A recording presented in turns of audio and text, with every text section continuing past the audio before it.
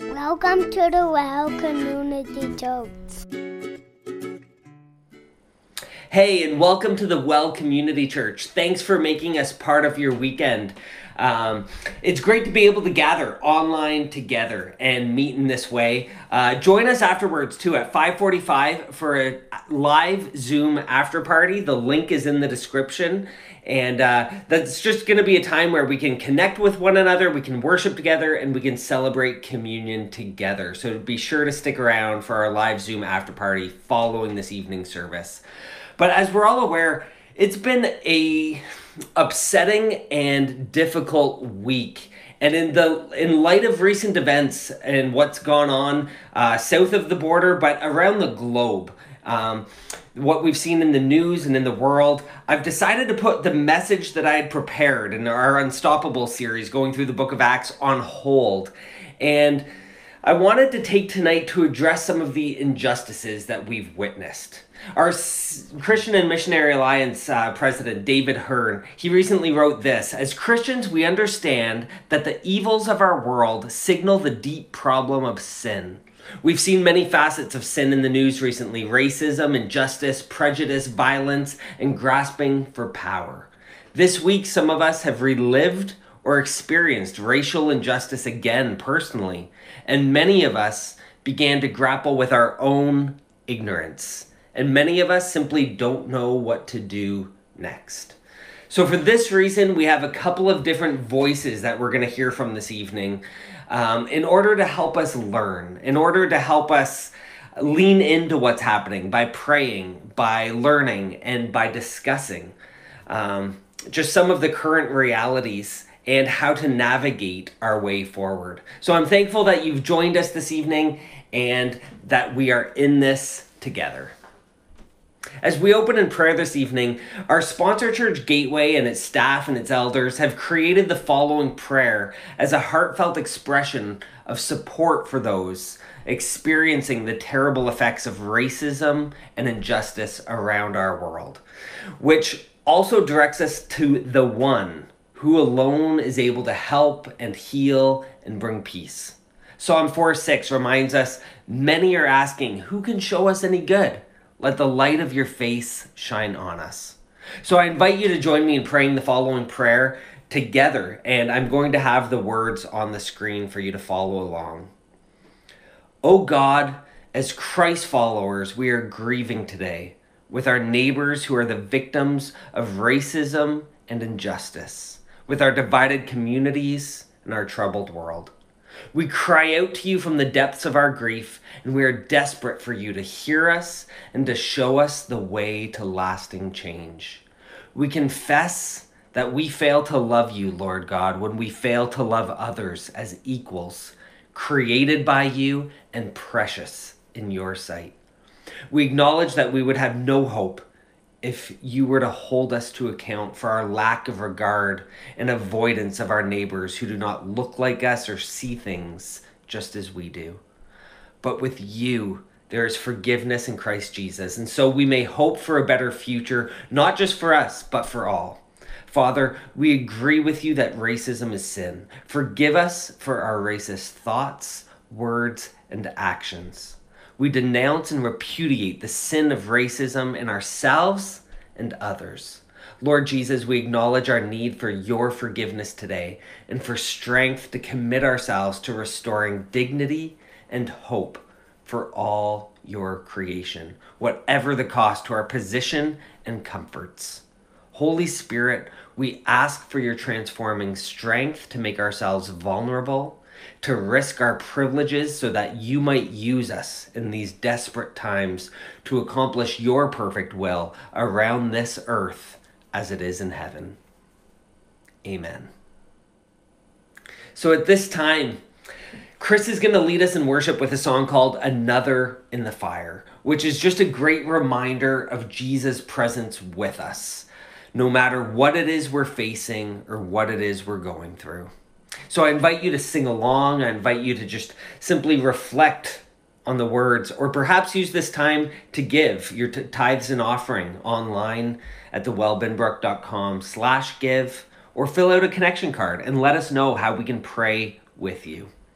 Following this song, we're going to hear from Lucas Cooper, who's the lead pastor of Bayview Glen in Thornhill, Ontario, followed by Vijay Krishnan, the lead pastor of The Well in Vaughan, Ontario, and then ending with a conversation that I had the privilege of having with Kudzi Chitosa from our very own community.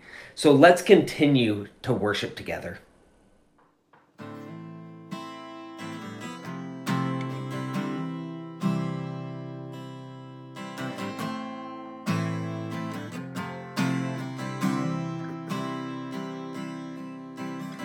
There's a grace when the heart is under fire, another way when the walls are closing in. And when I look at the space between where I used to be and this reckoning, I know I will never be alone. There was another in the fire, standing next to me. There was another in the waters, holding back the seas. And should I ever need reminding of how I've been set free, there is a cross that bears the burden, where another died for me. There is another in the fire.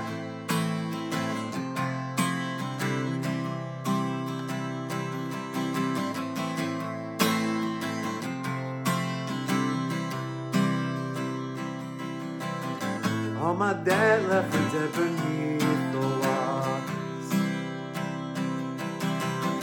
I'm no longer a slave to my sin anymore. And should I fall in the space between what remains of me and this reckoning, either way I will bow to the things of this world. And I know I will never be alone. There is another in the fire, standing next to me. There is another in the waters, holding back the seas. And should I ever need reminding what power set me free, there is a grave that holds no body. Now that power lives in me. There is another in the fire. Oh, there is another in the fire. Oh, and I can see the light in the darkness as the darkness bows to him. And I can hear the roar in the heavens as the space between where I stand. I can feel the ground shake beneath us as the prison walls cave in. Nothing stands between us. Nothing stands between us.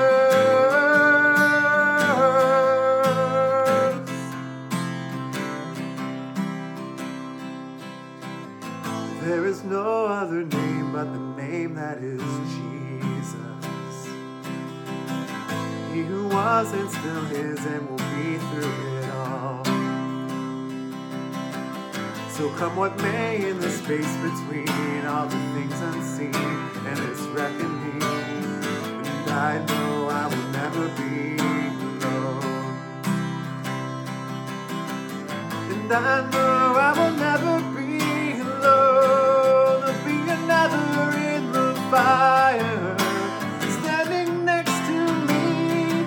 There'll be another in the waters, holding back the seas. And should I ever need reminding how good you've been to me, I count the joy come every battle, 'cause I know that's where you'll be.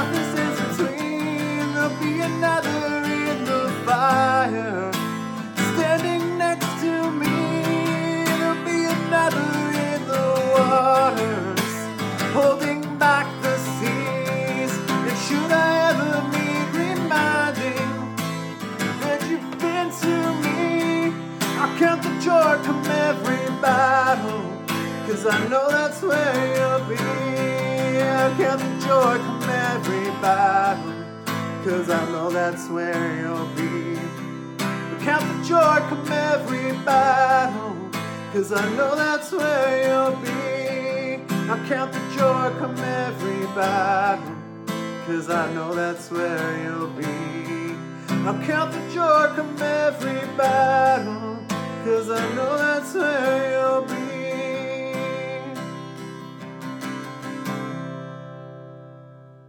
Hi, my name is Lucas Cooper, and I serve as the lead pastor at Bayview Glen Church in Thornhill, Ontario. I have the privilege today, the responsibility in a lot of ways, the joy of addressing what's going on in our world. I think maybe the invitation came because what's going on in our world kind of hits home for me in a couple of ways. One is I'm American. I've lived in Canada now for almost 7 years, but the first 34 years of my life I spent in the southern part of the United States. Second, both my children are black. We adopted those two kids when they were infants, and I love them more than I love my own life. And so what's happening in our world hits me in a unique way.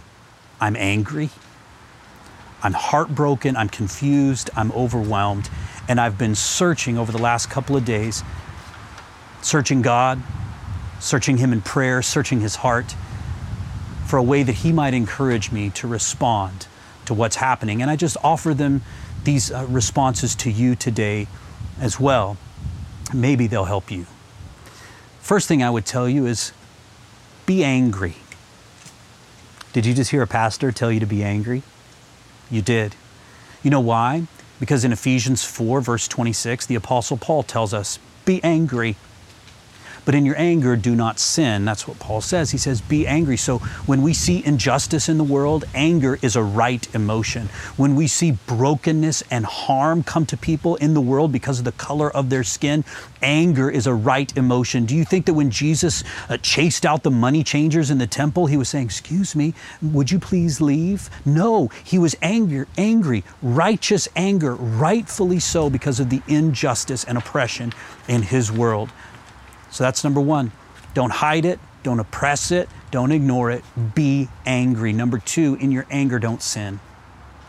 Ooh, okay, now, so we got to channel our anger, don't we? We can't allow our anger to be our driver. See, emotions are horrible drivers. They're great passengers.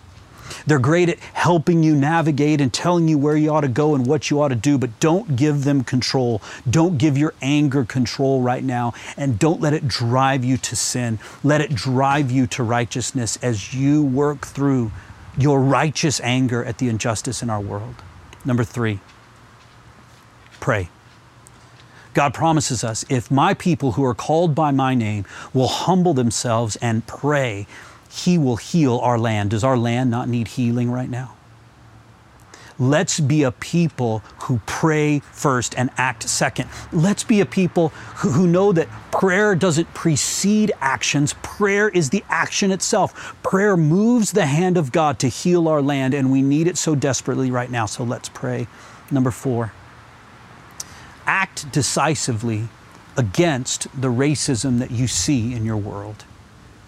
You know, for a time, I thought it was enough to just kind of tell myself, well, I'm not racist. I'm not racist. Or I tell others, I'm not racist. You know what? I was wrong. That's not enough. It's not enough just to say, that's not me. We have to be people who proactively call it out and defend the defenseless and come alongside those who have been ostracized and sidelined because of the color of their skin. I don't know what that looks like in your world specifically. Quite frankly, I'm learning about it in my own world. I've made the decision in the last couple of days that I will be a person, and the church I pastor will be a church that acts decisively against the racism that we observe in our world. Finally, number five, who's at your table? And I mean that quite literally. Who's at your dinner table, your coffee table, your Zoom room, your lunch table? Who are you sitting down with and listening to? Do they look the same as you, or do they look different from you? Last night I was able to get in a Zoom room with guys in my life group, and two of those men are black men, and they were both born in Jamaica. I was able to hear their perspective. I was able to listen and understand. I'll never walk a mile in their shoes, but I gained a little bit more understanding last night because of their grace to me. I'm so happy that they're at my table and I'm at theirs. Let's continue to pray together. Let's continue to work together to combat the injustice we see in our world. Thanks for letting me share with you today. Greetings, friends, followers of Jesus, brothers and sisters in the family of God around our country and our church family. As I have been watching the news and reading, listening, having conversations, probably as have many of you, regarding the events that have taken place in the United States in recent days and around the reaction around the world and in our own country and the conversations I'm having even at my own dinner table. I am wrestling with inside of me the spectrum of feelings that maybe you can relate to as well.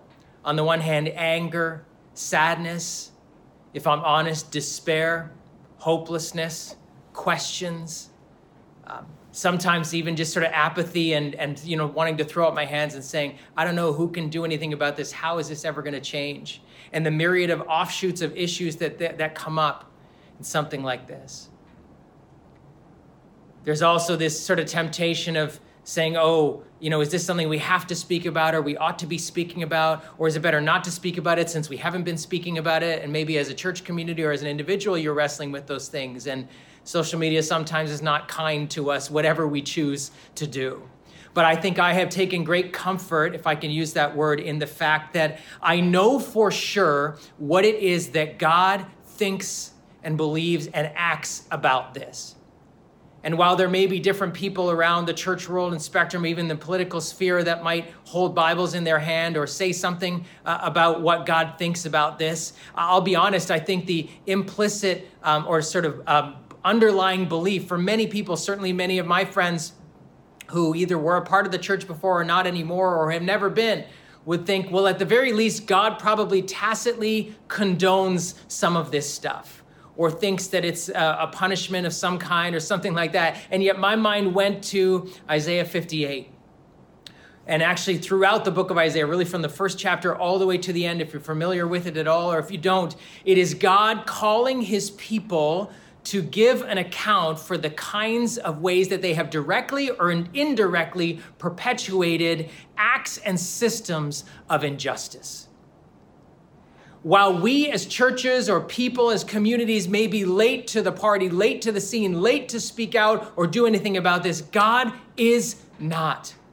Centuries ago, and from the beginning, God has called his people to live in such a way that reflects his heart. In Isaiah 58 in particular, and throughout the book, he says, look, your worship of me, singing, fasting, gathering, festivals, Sabbaths, don't mean anything to me unless they are a part of a heart and a life that deals with the things that are close to me, with relationships with people, with how people are treating each other, and with how you are treating each other. It is a call, and always has been a call, to say our worship of the living God must include, and at the forefront is, and goes together with, living a life of love, fighting for those who cannot fight for themselves, being a voice for those who cannot speak, and being a part of fighting against injustice. And so I know for sure that these are the things that, while we may be tempted to politicize them or intellectually engage with them or distance from them because they say, well, it's not in our country, or it's not the same, or it's not in my world, or it's not in my church, or it's not in my neighborhood, God himself is continuing to invite us, and always has, to be a people that carry his heart like this. And even more than the book of Isaiah, I know this is true because when we see the life of Jesus, Jesus actually borrowed sections of Isaiah's prophecy to say, this is about me. I have come to minister and bring good news to the poor, to the oppressed, to the imprisoned, to those who are victims of injustice.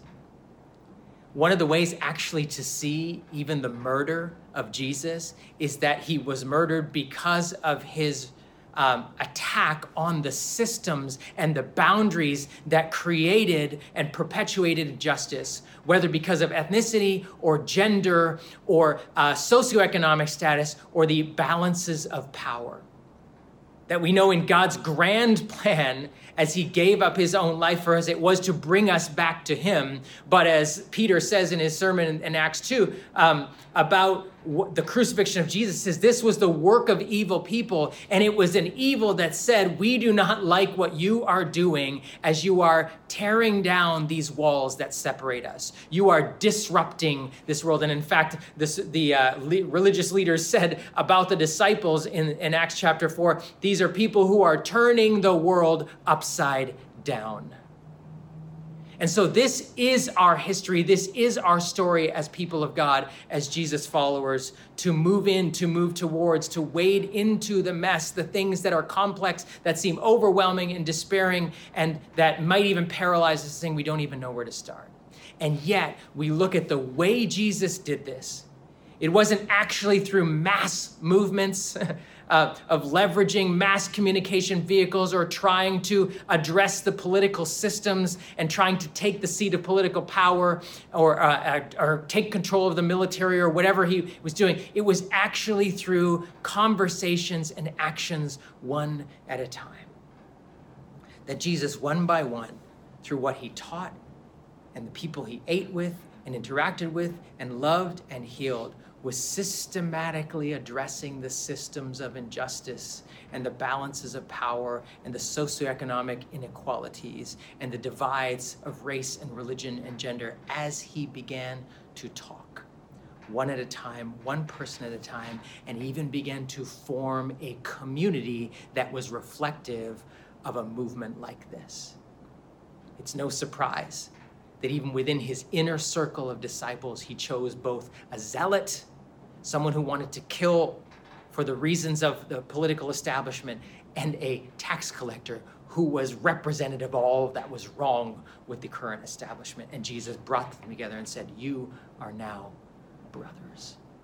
And so I take that as an encouragement and an exhortation to my own heart to say, I am not going to politicize this. I am not going to distance myself from this. I am not going to allow myself to be paralyzed by this, because God himself is in the middle of this, has always been, and invites us as his people to be in the middle of this. And yet he invites us to do it in a way that is inherently simple, in the sense of not complex, one person, one conversation at a time with whoever is in front of us. You know, in Isaiah 58, at the end of that chapter, when God is exhorting his people to care about the injustices, to minister to those who are being oppressed, to not take part either tacitly or directly in oppression, but to do something to alleviate, to spend ourselves on behalf of those who are suffering. He says, you'll be given a name, an identity, if you are people who are willing to do this, of those that repair walls and restorer of dwellings. And it made me think of actually the story of Nehemiah when they, as a community, were trying to rebuild the walls of Jerusalem. It says something so beautiful and profound. It says that each person began to repair the wall, the section of the wall, the city's wall that was broken down in front of their own house. And I think if I can use that just as a simple invitation to say to us, when we are invited to repair things that are broken, to be people who are building the new city of God within the city of humans, within human cities, building the new city of God, the city within the city, the culture within the culture, that we are invited to do that by simply engaging in building the repairing the walls, building the new city in front of our own house, which is to say, what is in your hands? Is it an individual? Is it a conversation? Is it the young people that sit at your dinner table every evening? Is it the ministry that you're a part of? Is it the workplace that you have, either the people you work with, the kind of work you do? Is it the kind of studies you're choosing to do? Maybe what decisions you're making about the direction of your life, career, or who you are going to be spending time with, or how you are going to be spending time with those people. Begin with what is in front of your own house. Begin the way Jesus actually turned the world upside down, one conversation, one person at a time, as he began to form a new kind of community that reflected to the world his heart and began to change it. Like yeast, small it may seem, your acts of justice, of compassion, of mercy. It may seem like a seed that falls to the ground and dies. It may seem like a little bit of yeast that once it's absorbed in the dough, you can't even see it anymore. And yet Jesus says, this is how my kingdom works. So take heart. Don't lose courage. Don't give up. Don't diminish or dismiss small things. Allow your heart to be broken by the things that break the heart of God. Allow yourself to be spent by thinking and praying and acting about this. And then watch and see how God begins to work and bring his shalom, his peace, his reconciliation through your life and mine. God bless as you spend yourself on this.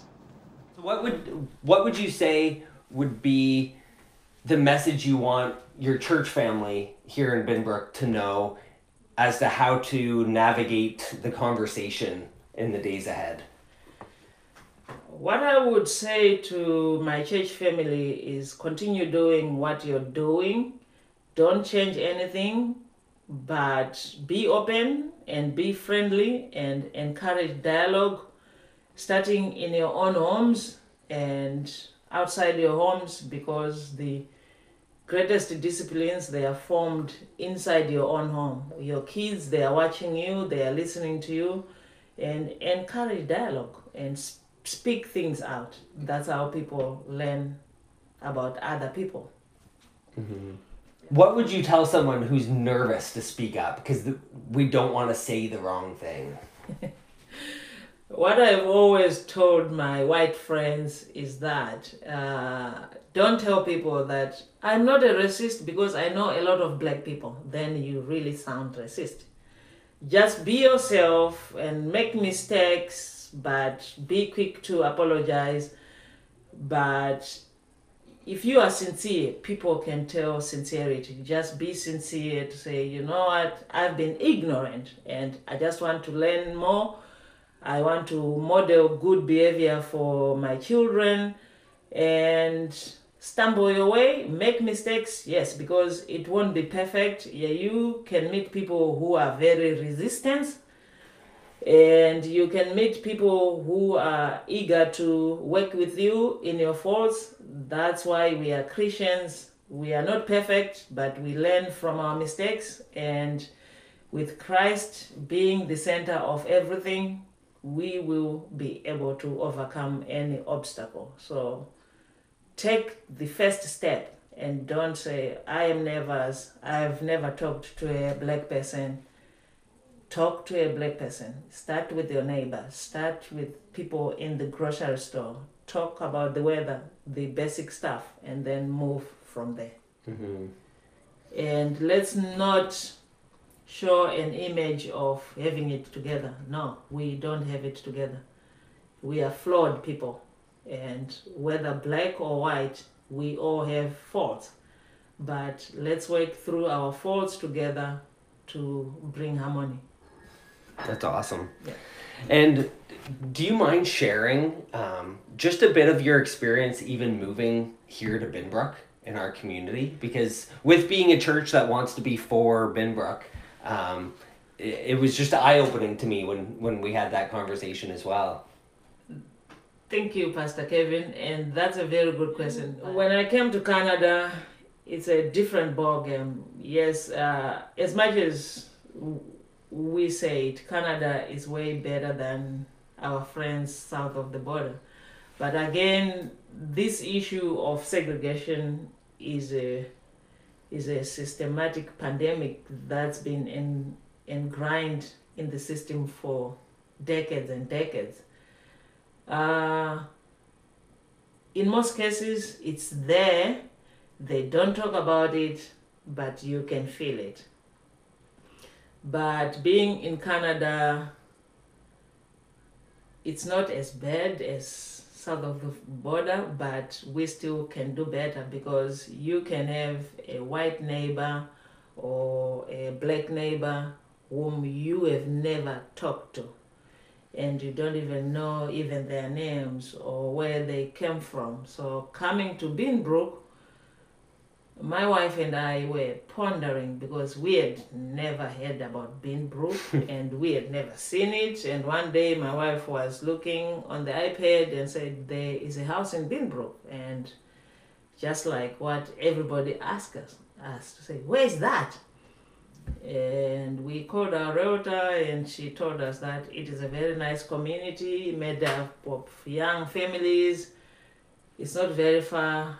And again, being white, you don't think about any other thing. But being black, we have an added layer of thinking like, okay, what if we go there and our next door neighbor is a white supremacist who hates black people? What if we buy the house and then the neighbors, they don't like us? So all of those things you would consider. But then being Christians, we prayed about it and we always believed that the Lord would protect us and keep us. So when we came to the well, the first impressions, they are the best ones for me. So the first time we came, everybody was so welcoming and genuine, and people were not doing it just because it is their jobs, but that sense of community, that sense of belonging is what brought us to the church. And up to today,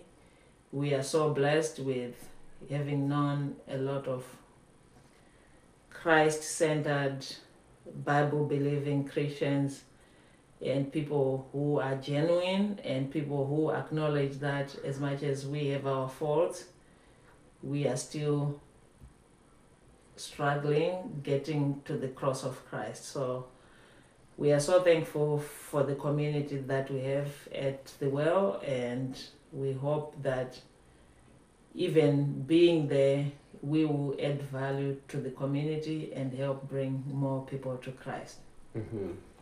And yeah, and that when you first shared that with me too, it just kind of opened my eyes to those extra layers that you thought through even before moving here. Because Amanda and I, we've been married almost 11 years. I think we've moved 7 times within those years, and that was something we never thought about, whether we'd fit in or belong. It was just like, yeah, do we like the place? And hopefully we'll make friends. Yeah. But so I think that was just really sobering and a good reminder for me, and a wake up as well to realize just those added layers that I think we can often be ignorant of when we just haven't had the conversations. And how can we continue to just walk alongside you, support you, pray with you?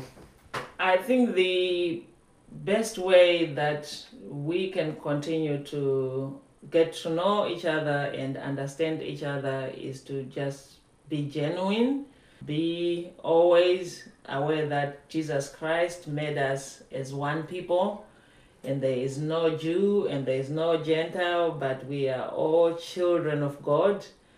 And what affects you affects me, and just knowing that as a body of Christ, where one is hurting, we should always be hurting together, and where one is rejoicing, we should always rejoice together. What I just encourage the church to do is just to walk alongside each other and bring about harmony. And one thing that has attracted us to the well is Amanda and you, Kevin. You have shown us that you are genuine people with genuine flaws and people who are really eager to understand people, and just continue using those gifts that God has given you, and He will expand His kingdom.